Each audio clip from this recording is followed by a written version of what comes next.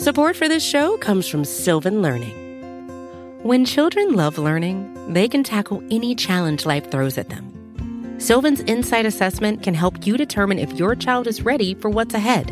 It can also identify gaps in learning and point out areas that could be of concern for your child so they can tackle what's to come. And right now, it's the best price of the year at $29. Go to sylvan29.com to learn more and get your child's assessment for only $29. That's SYLVAN 29.com.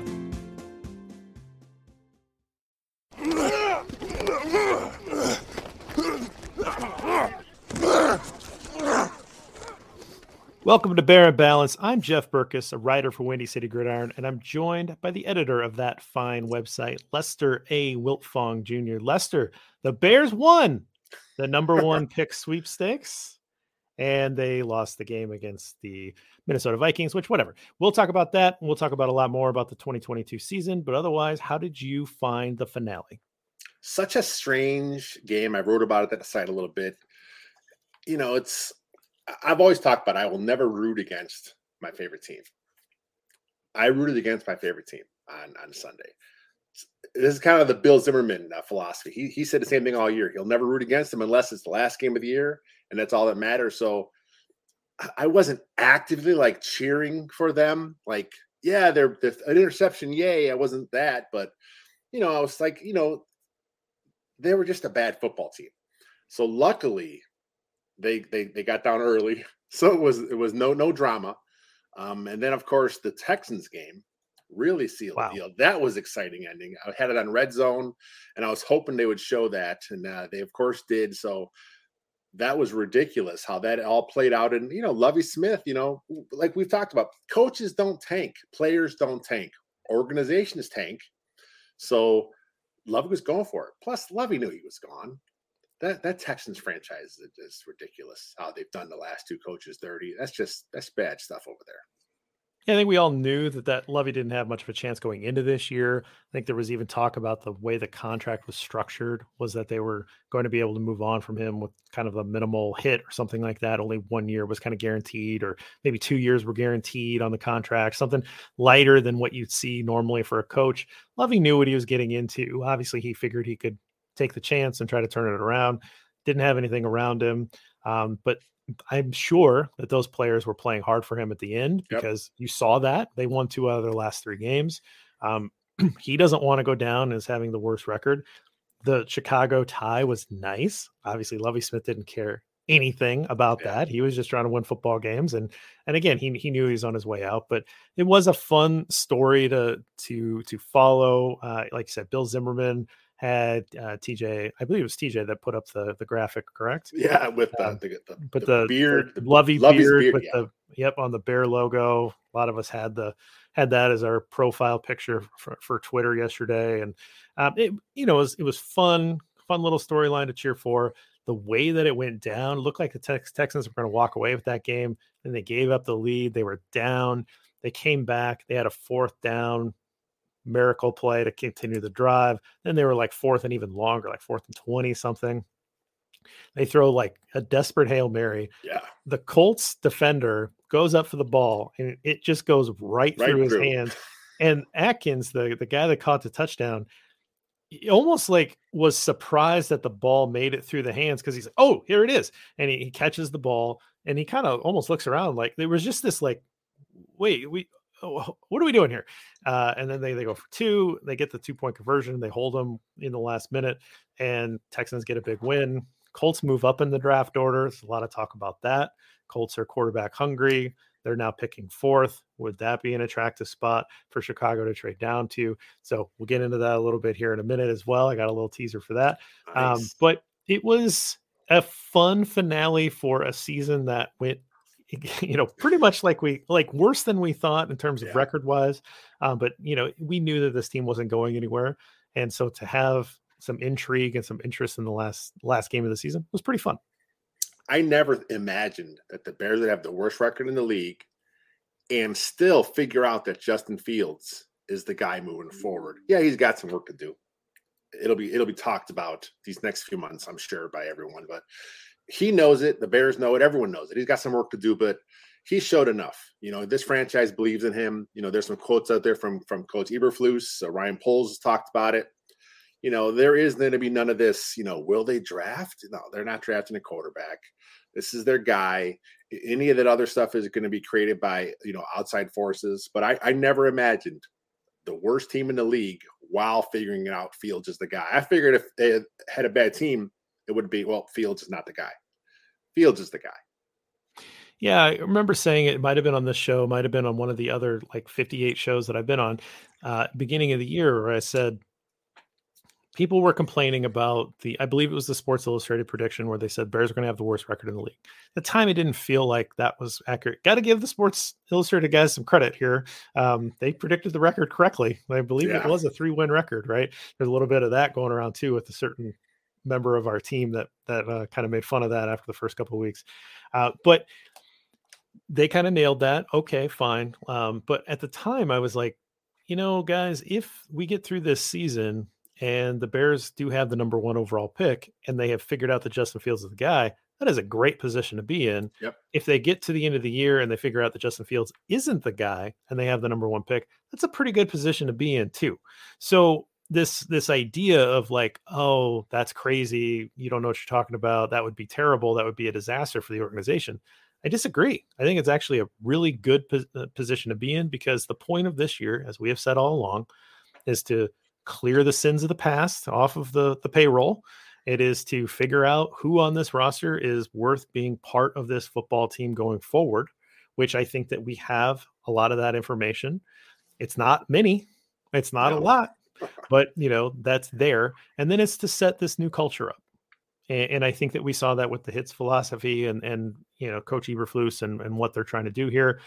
Year 1 of the new offensive system with Luke Getsy, like those things were important foundational pieces to have this year. And I would say that all 3 of those things were accomplished.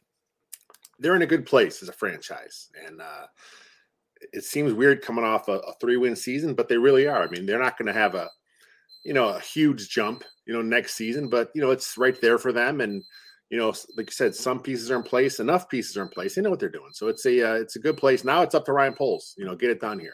All right, Lester. Well, let's talk about the Portillo's Trench Tribute. Like every week we start off in the trenches because of course that is where football is played.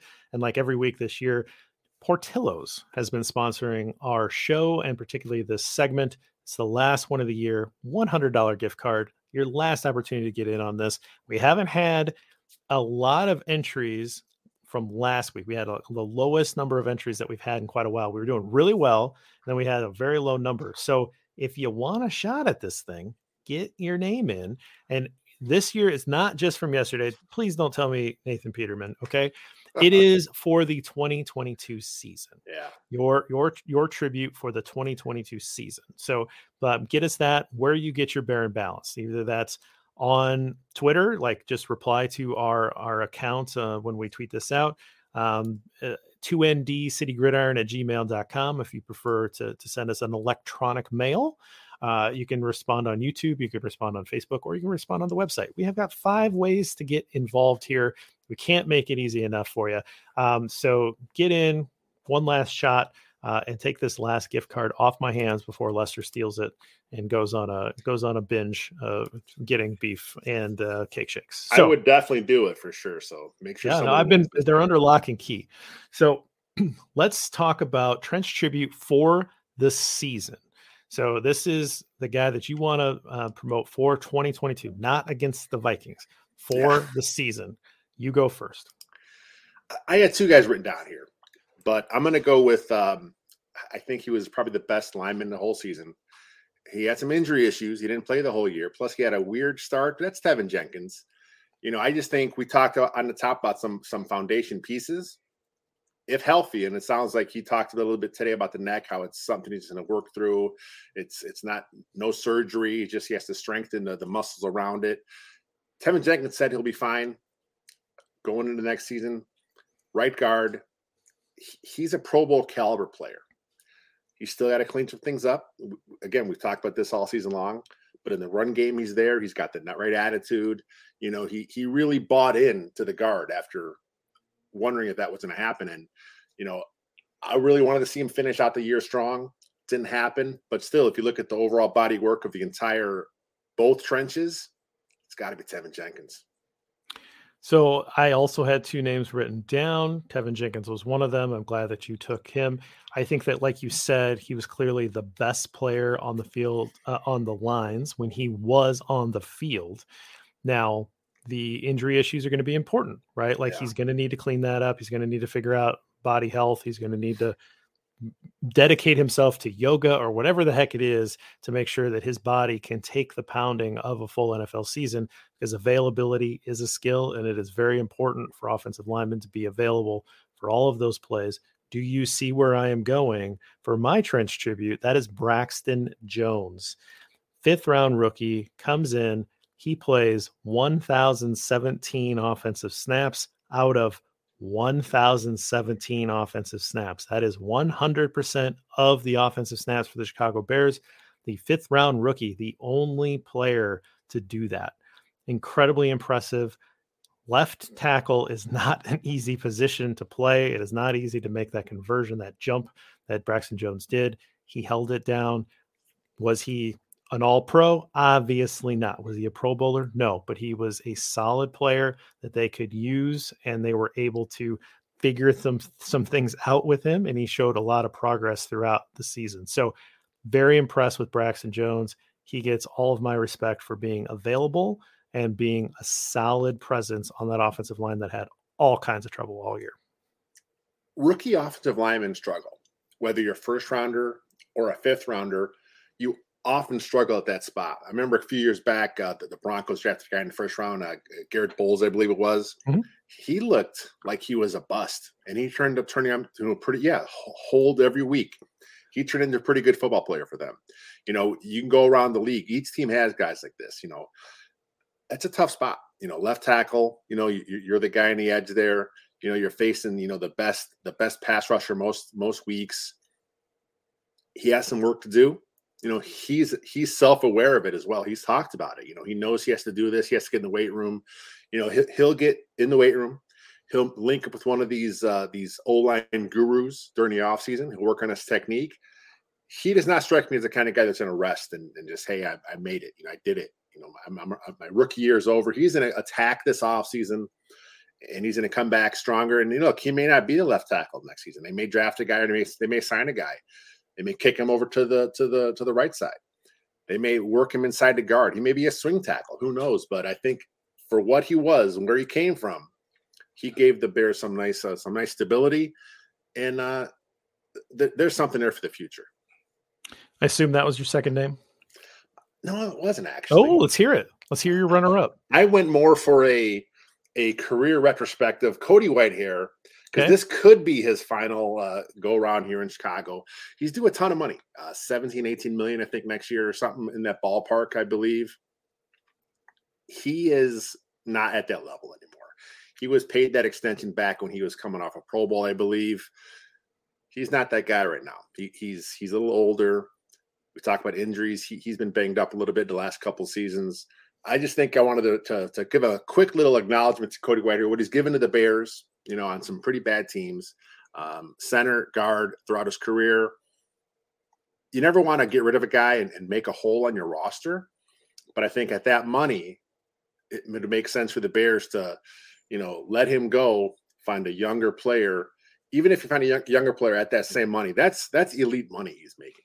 Yeah. You can sign one of the top offensive linemen on the market and replace him with that. So I think there's a good chance that Whitehair may be gone. And if he is, he had a nice career in Chicago.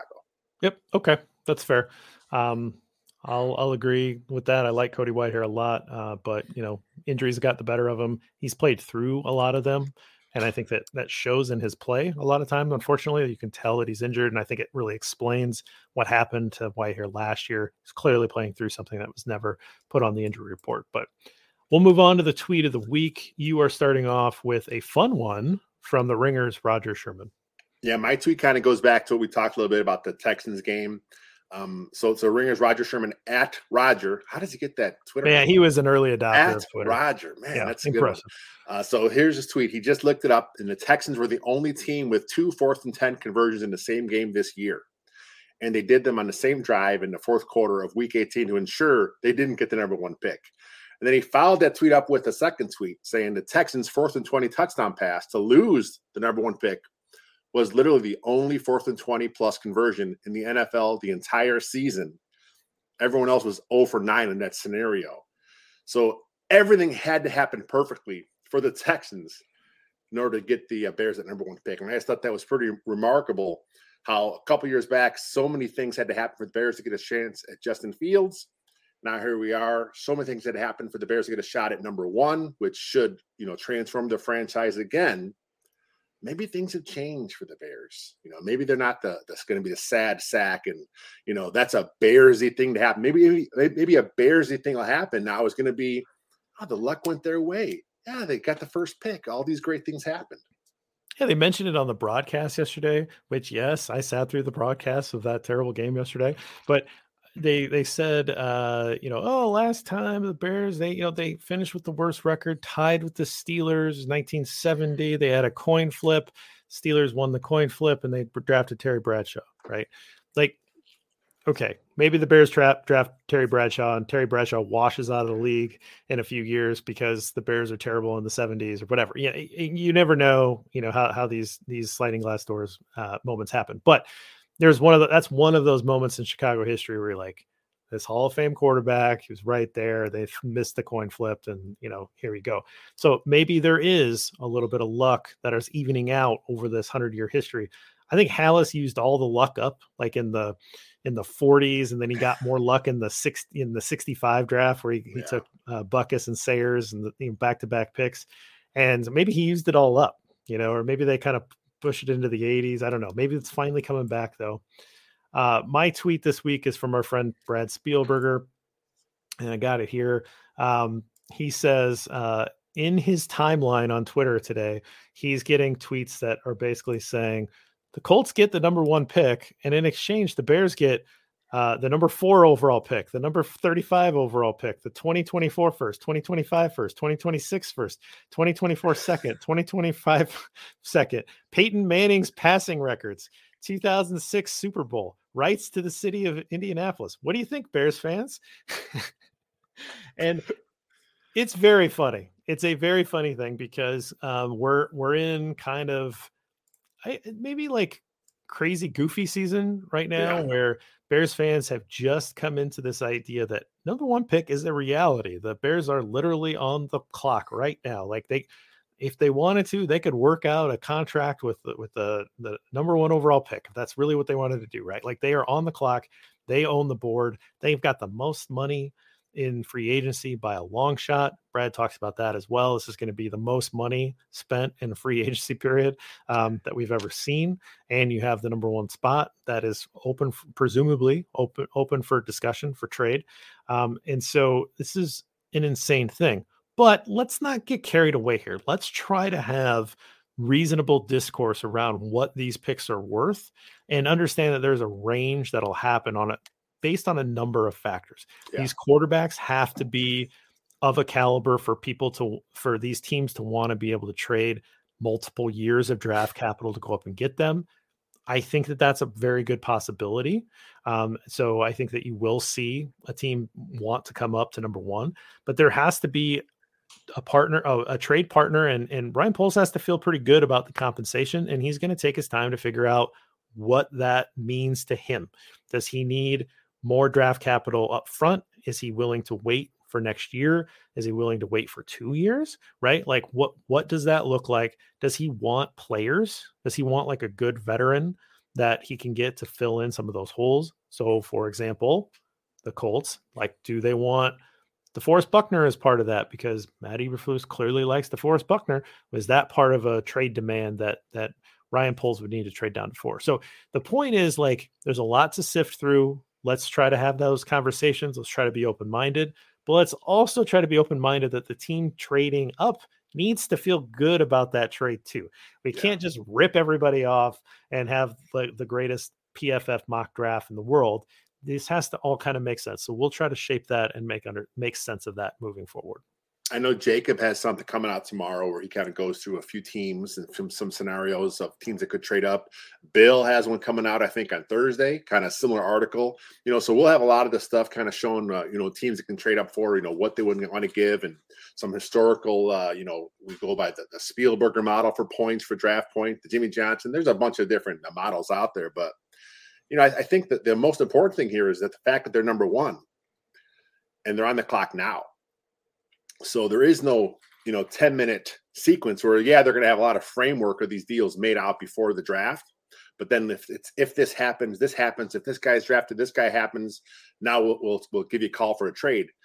It's all there. They can take their time, collect as many offers as possible, really weigh which is the best offer for the franchise, and go from there. And and it's not out of the realm of possibility that Texans could trade up to one, kind of like how the Bears did with Mitch a few years ago, because. If there is one guy that's clearly the top quarterback in the draft, back in the Mitch era, there really wasn't, but Ryan Pace thought there was. But if there is one this year, and if the Texans say we got to get this guy, he's got to be our guy, and the Bears have one for sale, and you can't let the Colts get it, because that's the AFC South. The Texans got to come up and get their guy. There's a lot of really wild scenarios that could play out here, and I'm all for them. I'm all for the rumors. I'm all for the drama. I'm all for what Ryan Poles will do here. And I would be shocked if he didn't get a move done early. Like, once he has enough data collected and he has a good offer on the table, pull the trigger, and then now you got some time to play with wherever you go back to. Yeah, and Bears fans, please refrain from trading down with the Lions. Stop that. Stop trading with the Lions. We got to start taking them seriously. That is a team that's likely to be competing with the Bears here in the next few years for division titles. As Green Bay finds its way down, Minnesota is going to have this nice little 1 year fun, but they're not built that well for the future either. So, stop trying to give the Lions a top tier quarterback prospect. Make somebody else do that. That's just try to keep the top level quarterbacks away from Detroit. That's what's needed. It needs to happen here. But a lot of fun stuff to come, and we'll be getting into that this offseason and doing a lot of that kind of stuff. So let's move on to caught up in a numbers game stat. I have a couple just things that stick out from a yearly perspective. Of what did you pull for this week? My number for a year in numbers, the number 84. And that is the number of penalties that were accepted against the Bears this season. And that is actually the tied for the fourth fewest in the entire NFL. So Coach Eberflus, his hits philosophy, a little more disciplined approach with things here. We didn't see some of the stupid things that we saw in the years past. There was no one punching anyone. There was no one jumping in there and knocking over a trainer when he's on the field, like some other ridiculous teams. Yeah, that was a weird day yesterday in the NFL. So, yeah, the penalties were down a little bit, and I think overall the team showed a nice discipline. They didn't take some of the stupid timeouts either this season. I really didn't have a chance to track those, but we saw the Matt Nagy era, how many times they just called us timeout after a situation where they already had to stop and play. Like, why are you calling a timeout coming out of a break or coming out of a first down? Like, what's happening here? It didn't happen that much with Coach Flus. So I think the hits philosophy took hold. A lot of players bought in, obviously. Probably they all bought in. The ones that didn't, they may be gone. There are 30 free agents on the roster. So another turnover's coming. He'll have a chance to bring in more of his guys, and we'll see what happens. Yeah, obviously a really nice takeaway. There was one game where they just were penalized a whole bunch. I can't even remember now. I'm sure they got penalized a bunch in a Green Bay game because that's just what happens. But I'm trying to think if there was a game that just kind of stuck out as like all of a sudden the Bears have like all the penalties and their opponent doesn't have any. And it's like, what is this? Yeah. And it was a close game and it was just very frustrating, but yes, I agree. I think it was noticeable, and I think it was noticeable early and it continued in that fashion. And that's only good. Those are the ways that you can win at the margins, and that's good stuff. For me, I think the stat that's going to stick with us is 1143, which is Justin Fields rushing yards. Did that accomplish that? with the 15 games that he played, but really only started going, midway part through the year. After that mini bye, he got going and he almost broke the record for quarterback rushing yards. An incredibly impressive year from him out of that. I will mention that this is the first time the Bears this is your stat, but first time the Bears defense has ever led the league in points allowed. And then this was the best running game in the league from an offensive perspective. Obviously, it rolls in with your quarterback having 1,100 yards, but David Montgomery and Khalil Herbert both ran the ball well. That was one thing that this football team did. They ran it effectively, efficiently, and they kept that up for the vast majority of the year. So it's actually kind of a min-max kind of build in a lot of ways. Like, they were really bad at passing the ball volume wise, but really great at running the ball. They were good at something over here, but they were terrible at giving up all the points in the world, right? Like, so there was, the sacks stuff, right? That's another stat that'll jump out at you with Jaquan Brisker leading the team with four sacks. That's the lowest in franchise history for the team leader, stuff like that. So there's kind of some interesting, like, really low lows and also a couple of like kind of fun highs. Yeah, I like those rushing numbers. I think that's I don't think anyone expected to be, them to set, to go over 3,000 yards. They set the new franchise record in rushing. Yeah, there's an extra game. We get it. But still, a record's a record. It's what it is now. I thought it was pretty cool to see that happen. Would have liked to see it happen in a better season, obviously. But what are you going to do? I mean, Justin Fields, he adds that element to the game. Is it going to be something he wants to do every year? Probably not. He talked about it. He wants to get, work on his passing. He actually talked about it a little bit today with a couple of the local media outlets, talking about it would have been nice to break Lamar Jackson's rushing record. But he went on to say, and I'll quote him, if there's one record I'd like to break, that would be the passing record. We'll see if we can get that done here in the near future. He knows it. This is not who he was at Ohio State. He wasn't a run first option quarterback type of guy. He was a sit in the pocket, go through his reads, make the play with his arm. And, he'll get to that. And, when he does that, and then the offense takes the next step, but he still has the scrambling ability. He still has that 4.4 speed there. So that's just an extra threat to a defense. Let's roll this into the Fields report. We're already talking about Justin Fields. So finishes the year with 1,143 rushing yards, 8 touchdowns. Some of those just absolutely electric runs. A couple that were even called back. Yeah, that would have been even crazier highlight package than it already is, which it is pretty fantastic. On the passing front, 192 completions on 318 attempts. That's 60.4% completion percentage. Only 2,242 yards, 17 touchdowns against 11 interceptions. So that ratio was starting to go in the right direction. Did take 55 sacks, which is very much way too many and way too much work for Lester on the franchise record. Yeah, the most ever from one player. He broke Jay Cutler's record, so that was not fun.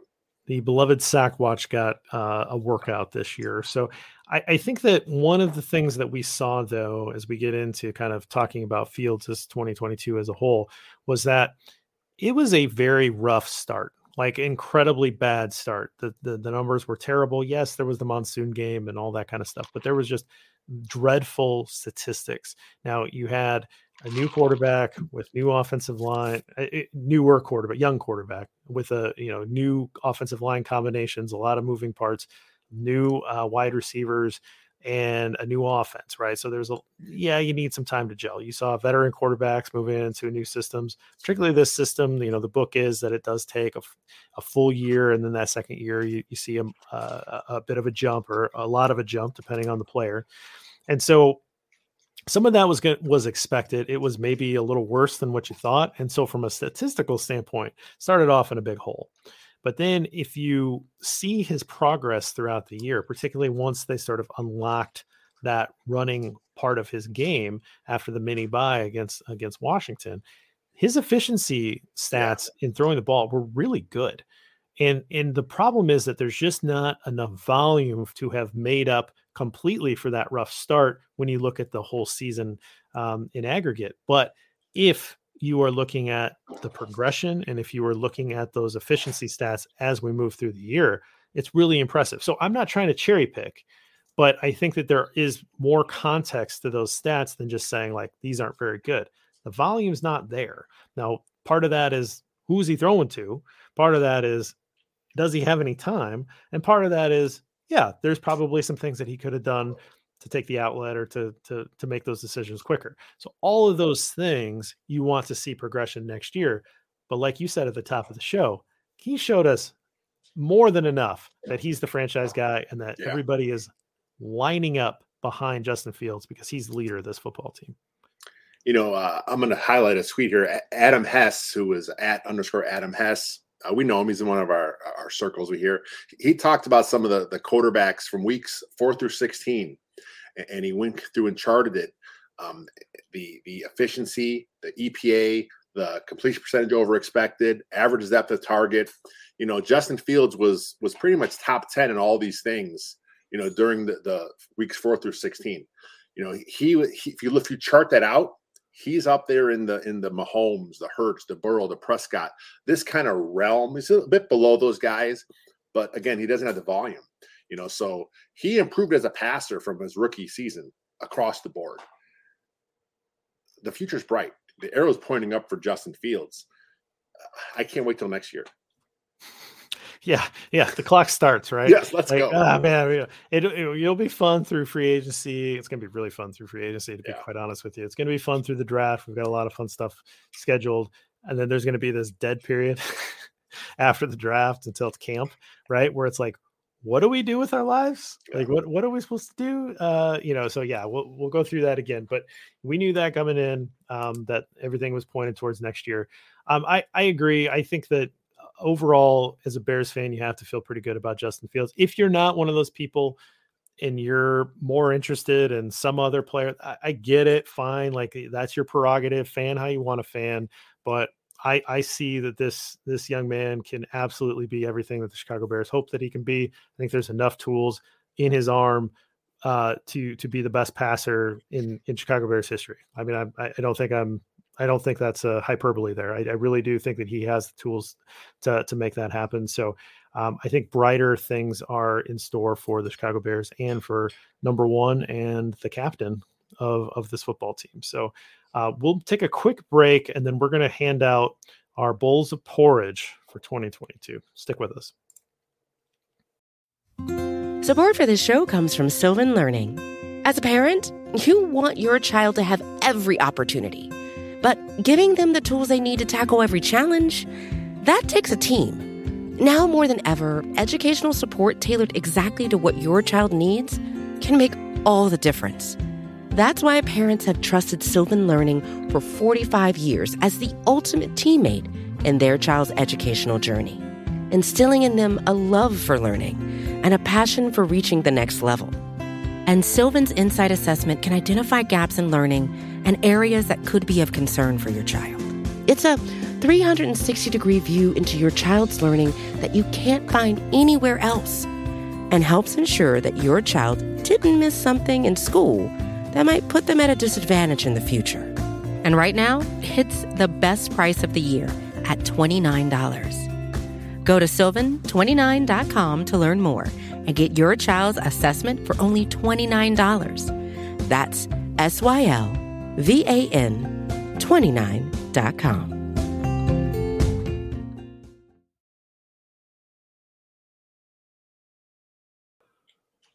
All right, Lester, let's talk about the Three Bears: hot bowl of porridge, cold bowl of porridge, and just right. So where do you want to go for 2022, your hot bowl of porridge? So the spirit of hot bowl is a guy that performs, above expected. We weren't expecting this. And you kind of talked, I have two names written down. Okay. But I'm gonna take the guy you mentioned earlier. That's Braxton Jones. Again, no one expected this. No one expected he'd be starting. We figured the Bears would bring in a veteran. We figured, maybe Larry Borum would slide into that left tackle spot, but early on in the offseason, Jones was getting starter reps. And then he kind of just kept that job. He never gave it away. He didn't play at a Pro Bowl level, obviously. He has some holes he has to clean up, but he didn't do enough stuff where you're like, yeah, he can't be out there. There's no way. He got some help, which is what happens with rookie tackles. You chip help once in a while. You leave a back end or a tight end in to give him a hand over there. But like I said, every single snap, and he's the only player on the Bears, offense or defense, that played every snap of their respective side of the ball. So Scotty Braxton Jones for me. I have another guy written down in case you don't mention him. I'll circle back, but I want to hear who you have. Okay, so my first answer is a little bit of people are not going to like it, but Ryan Poles. And now that the season is over and you look at what happened, Justin Fields is the guy they're going to build around. Absolutely number one, the thing that you needed to figure out. I think you figured it out. You want to argue to say that they don't really know. That's fine. Your analysis is your analysis. I think they figured out that they want to build around this guy. Number two is they cleared all of that crap off the cap. All of that Ryan Pace BS is pretty much gone. Yeah, there's some extraneous stuff that's still around, whatever, but it's minor. He got all that off. He's going to have the most money in free agency coming in here. And he has the number one draft pick in the NFL draft. He owns the offseason.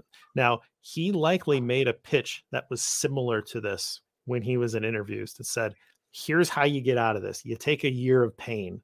And then once you take that year of pain, you get into the offseason and you have all of these resources to build up and do it the right way. It was hard. It was really hard. But now it's over and you look back and you say, okay, we got through it. Justin Fields is the guy, and he didn't get hurt. I mean, I know he got a little banged up, but like he didn't suffer a torn ACL like Kyler Murray did, right? Like, so he's not out for next year or anything like that. And you have all of these resources to build this team in your image.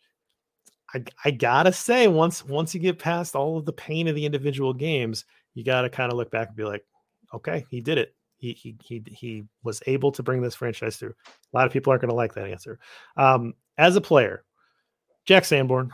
There he is. Yep. I mean, I remember talking about him when they signed him as an undrafted free agent because, you do that sort of thing. I didn't expect him to do anything. And here he was lighting it up, filling in for arguably the best player that on the team at the time. When Ryan Poles traded away Roquan Smith again, here's another draft asset that they acquired in the middle of the year on a player that he didn't want to pay for in the offseason.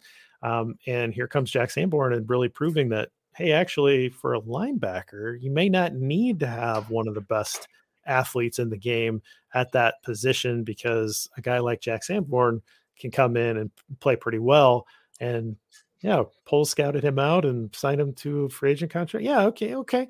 So a lot of fans, I think, got over Roquan Smith pretty quickly and they became Jack Sanborn fans. And the money is obviously part of it. I mean, Roquan was looking for 20, 22, 25 million a season. Jack Sanborn's in here being productive at, an undrafted free agent, rookie salary. So the money, of course, is something, there. I think a lot of us thought Jack Sanborn would be able to be a contributor to this team. I know he made a lot of the top UDFA lists that went around. I know Jacob was high on him. EJ was high on him. But I don't think anyone expected him to step in and be a starter as a rookie. I mean, he had 14 games, 6 starts, 64 tackles, 2 sacks, 5 tackles for loss. And he looked like a smart football player out there. The game will slow down for him eventually.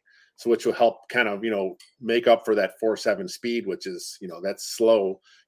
I can never do 4.7. You can never do 4.7, but it's for his position. Everyone looks at, oh, that's so slow. But, it wasn't like he was getting abused. Maybe he doesn't have sideline to sideline speed. Maybe it's more, almost sideline to sideline, but he's a decent enough athlete. You look at his RAS score.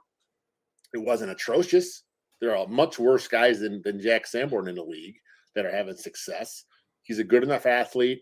He has high football IQ from a great program. The Wisconsin Badgers always turn out good linebackers. So I think he's your Mike of the future. I think that's or at least the next few years, at least. Yeah, I think that's pretty fun. So Hot Bull to Jack Sanborn. Again, I tried to give him the nickname Jack in the Box. I think that works for a box linebacker. I think it's the most creative thing out there, but other people like other nicknames. That's fine. That's fine. But, again, if you're considering a nickname, Jack in the Box, that's my nickname for him. All right, Cole Bull Porridge. Let's flip it around. Who you got? You talked about it earlier. I'm going to go as a collective, the Bears scoring defense. Dead last in the NFL, 27.2 points per game. First time they've ever been dead last in scoring defense. And one reason I wanted to bring this up is because I want to talk about two other NFC North teams that were tied for third worst in points allowed. And that's the Lions and the Vikings. Vikings, of course, Viking fans think they're the best team in football these days. Lions fans, of course, they're high on their team and deservedly so. But these two teams have terrible defenses. They give up 25.1 points per game, the exact same each team. I think the Vikings, like you said, may be on the way down after this season of up. Lions probably on the way up. But regardless of where these two teams go, their defenses are bad. Not as bad as the Bears, but the Bears have more assets. They have more money to kind of, bolster that up where these two teams may not. So I think it's interesting to kind of look at how these three franchises kind of frame their defense going forward. Of course, the Packers, nobody cares about the Packers. That was a beautiful game yesterday, by the way. Yeah, that was a great way to end the regular season. Yeah. And Rodgers' last pass as a Green Bay Packer being that like lame duck that he floated up there that got intercepted. It's just, you can't write a better script. No. It's just, mwah. All right. My Cold Bowl of Porridge. I think you can go a lot of different ways with this. I really do. The offensive line had 9 starting combinations. That's really rough. We never saw the starting combination that I think Ryan Poles originally envisioned here. And so that's kind of crazy in and of itself. But I'm going to say the wide receivers as a collective unit. We kind of had an idea that this was going to be a rough group when putting together this team. You're trying to find some stuff that maybe fit. It didn't. And Darnell Mooney didn't look very good, and then he got hurt, and it was like, are you kidding me? The acquisition of Chase Claypool, a lot of people are down on that.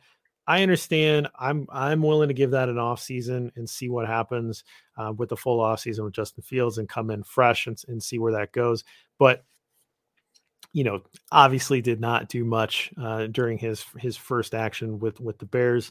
N'Keal Harry, I think he had 9 targets, on the year. Byron Pringle, like nothing, right? Honestly, Equanimeous St. Brown may have been the player that played up to the expectation or maybe exceeded the expectation that we had for him. He got re-signed. He's a good blocker. You can kind of see why they want to bring him back. But a lot of these guys just, they all underperformed expectations, even if those expectations were pretty low. And that's pretty rough. There's a lot of times where guys could have picked up the offense and made a play, even plays that are just there. A lot of untimely drops. Again, the game that I personally attended was Washington. Darnell Mooney has the ball right between the numbers in his hands, and he drops it for a game-winning touchdown, right? That stuff happened. And I just think overall, in terms of disappointing units versus expectations, for me, it was the wide receivers. When I was doing my notes and prepping for the show, before I settled on the scoring defense, I had written down Pringle. I wrote down Mooney. I wrote down N'Keal Harry. I wrote down Chase Claypool. I wrote down Dante Pettis, thinking, which one of these receivers performed least? And then I'm like, I could go collective, but then, I just kind of settled on the scoring. So I wanted to shoehorn that nugget kind of come full circle, as I mentioned a couple of weeks back. That's why I kind of settled on that. But yeah, the receivers, even Mooney, who was probably the best, the most talented out there, he had it down here. No one lived up to expectations of the receiver spot except for Equanimeous St. Brown. And he came back. It's and let's talk about him real quick. Some fans were livid at this signing when it happened. They were on social media. They were mad. I'm sure, the sports radio had their anger too, but it's like a near league minimum deal for who should be your 4th or 5th guy. he didn't play any special teams this year for the Bears, but in his Packers career, he has been a special teamer. So it's not like if he now is your fourth or fifth receiver, which those guys have to play specials, he can do that, So I like the signing. He's a good football player. Again, he knows the offense. He seems like a good locker room guy. No brainer. Bring him back. What do you have to lose at this point? He's not, he's not your number one. Depth. You still need depth guys. Yeah, I mean, point number one, it's cheap. Point number two, he fits this offense and what they want to do. Point number three, I learned how to say his name. Equanimous. So, let's bring him back so that I can keep saying his name, right? Now, in all seriousness, I do think that Bears fans that don't understand this signing, I think Ryan Poles knows that he's not going to be the number one. But you need 53 players on an active roster like that. Yeah. This guy is worth an active roster spot. All the things you said, works hard. I'm in on him. We've been pretty positive on his play all year. So, I mean, we're clearly for it. So, all right. Let's see. Just right. You're up for that. Let's go. Eddie Jackson. Oh, okay. I'm going to go Eddie Jackson. Before he went to injury reserve, and again, there was no surgery, so he'll be back, ready for camp, ready to go. Before IR, he was the leading Pro Bowl vote getter for his position at safety. 12 games, 80 tackles, 4 interceptions, 2 forced fumbles. He was back to being used in a way that, he was comfortable being used in. Jaquan Brisker was more the physical presence, which Eddie Jackson appreciated because he can kind of do some of those things that he didn't really want to do, so to speak. He bought in. We saw him at camp get called out by coach, right off the bat. And we're like, uh-oh, this could be bad news for Eddie Jackson. No, he bought in. He was a good trooper. He did what he had to do. He was put in position to make plays.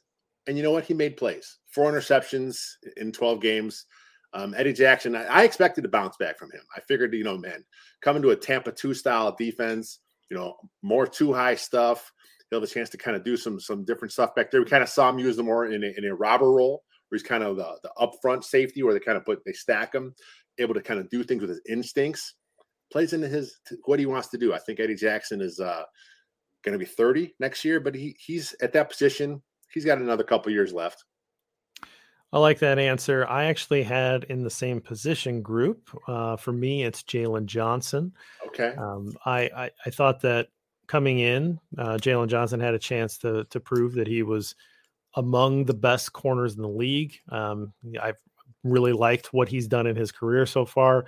He came in and I think he did quite well. And I think that he proved that, week in, week out, that he can match up against some of the better wide receivers in the league.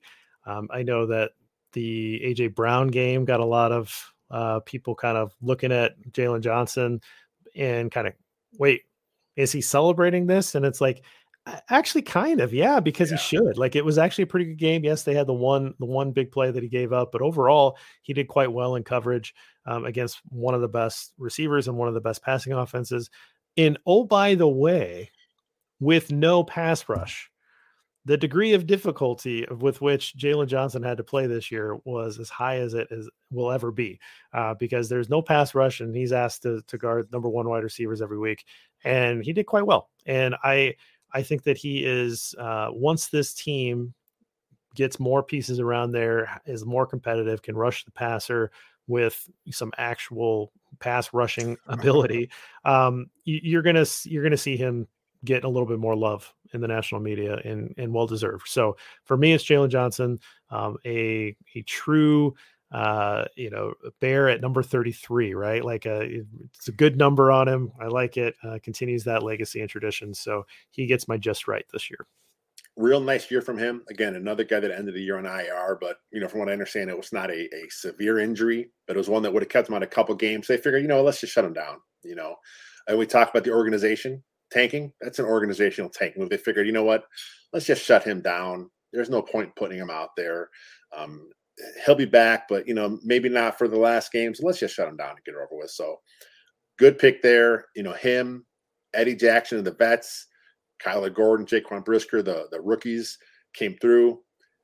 4 pretty good football players back there. You got to get one more. Whether Gordon stays at nickel or moves outside in the future, remain to be seen. But again, Kyler Gordon, he came on strong after a rough season. Start off, he looked like the guy the Bears drafted. Brisker was solid pretty much all year long. He had some issues in coverage here and there, but again, rookies are going to make mistakes. Future's bright at secondary, and then of course the D line. You know, they had no sacks against the Vikings, and I think last week we talked about how it was the fewest sacks from the D line in Bears history. Obviously continued because they got none against the Vikes, so they got to get some dudes up there that can get after the quarterback. You can fix a position group in an off season, right? Yes. And given the resources, Poles can probably do more than one position groups, right? So absolutely, he's going to throw a lot of resources at defensive line. You do that, it makes your secondary better. Just in general, you have a second year Kyler Gordon, you have a second year Jaquan Brisker, you have, hopefully healthy Jalen Johnson and hopefully healthy Eddie Jackson. Jack Sanborn coming back, man, in one of those linebacker spots where he's asked to be your 9th best player, right? Like, you start to kind of convince yourself that this defense can make a quick recovery and be competitive rather quickly. So absolutely, I think there's a good core there. Let's just give kind of a final thoughts as we close out and close out our last episode of season 2. So what are your final thoughts on this 2022 Chicago Bears season? Just the fact that where they came from, where they're heading. I mean, every year in the NFL, teams go from worst to first. It happens all the time.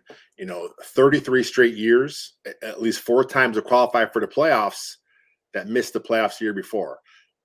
I'm not saying the Bears are going to be a playoff team next year, but to just right away dismiss it because they're so bad, come on. The Jaguars just did the same thing the Bears did. They had 3 wins last year.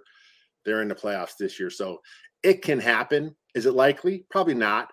But I don't think this team is as far away from being competitive as some want to make you believe. And, I think they figured out the most important part, and that's quarterback. They got that figured out. Now they'll build around it, and we'll see what Ryan Poles can do in the most important offseason probably in the history of the franchise. Yeah, you look at the Jags, you look at the Lions, it is possible. I think that they still have to pick the right players. They still have to convince the players to come. I think Justin Fields is an excellent recruiting tool. Yep. I actually think that Eberflus could be a good recruiting tool on the defense. I think that there's, players that probably like playing for him, right? So there's going to be some good that comes of that. But I think Justin Fields is the ultimate recruitment tool, and I think we'll see that played out here in this very important offseason.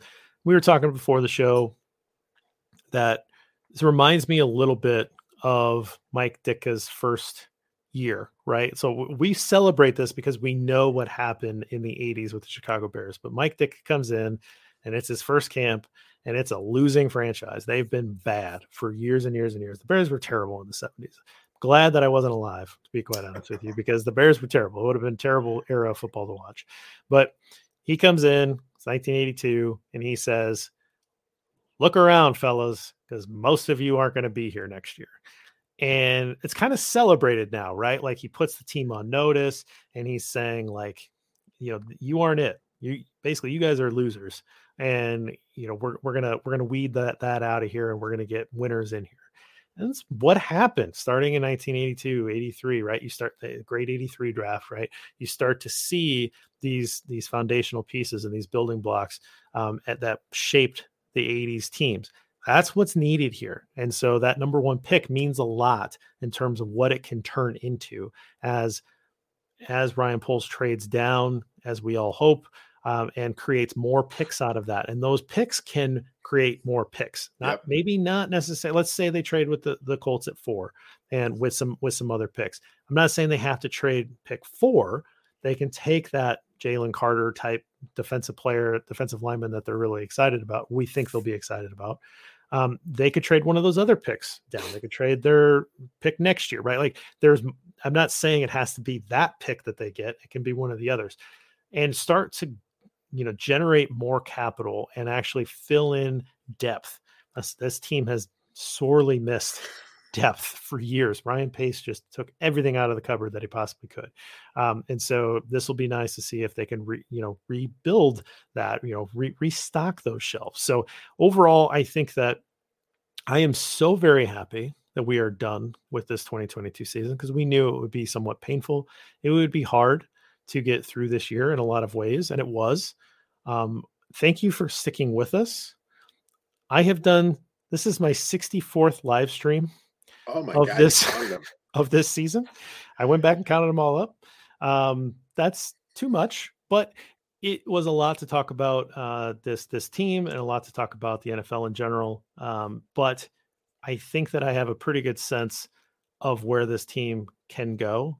And again, you got to pick the right players, but I definitely see the path. And like you said, maybe things have broken in favor of the Chicago Bears for once. And we will look back on this time and say, remember that time that all of these things lined up for Justin Fields, for the number 1 pick, for the trade down that brought this out. And we'll be telling tales of this for a long time. So hopefully we're in the middle of a really great piece of Chicago Bears history. I'll leave it there. Lester, thank you for everything this year. I really enjoyed this partnership and bringing Bear and Balanced. And thanks for everything, man. Yeah, it's been a lot of fun. I appreciate everything you guys all tuning in. I appreciate everything you do with the thing. You serve as the exec producer of this show. You're kind of running the board there for us. So I appreciate you doing that. And it's been a lot of fun. The season hasn't been the funnest, but I think we had a lot of fun here. And like we talked about, man, giving away $100 every week, that's cool. It's good stuff. All right, we'll stick around for the YouTube crowd, and we have a ton of stuff planned in this off season. I already announced with Robert that we are going to do what's called Building the Board, which is trying to actually take some scouting material, try to make that a little bit more accessible to all of the fans and not just the people that are super into the draft. We'll get deep into draft stuff as well, but we want to make it more accessible. We're going to do a lot of shows, and we've got like 5 guys that are going to be doing scouting. I'm going to be kind of project manager, hosting kind of role and responsibility for myself to try to bring these guys along and keep them honest as we work through this stuff.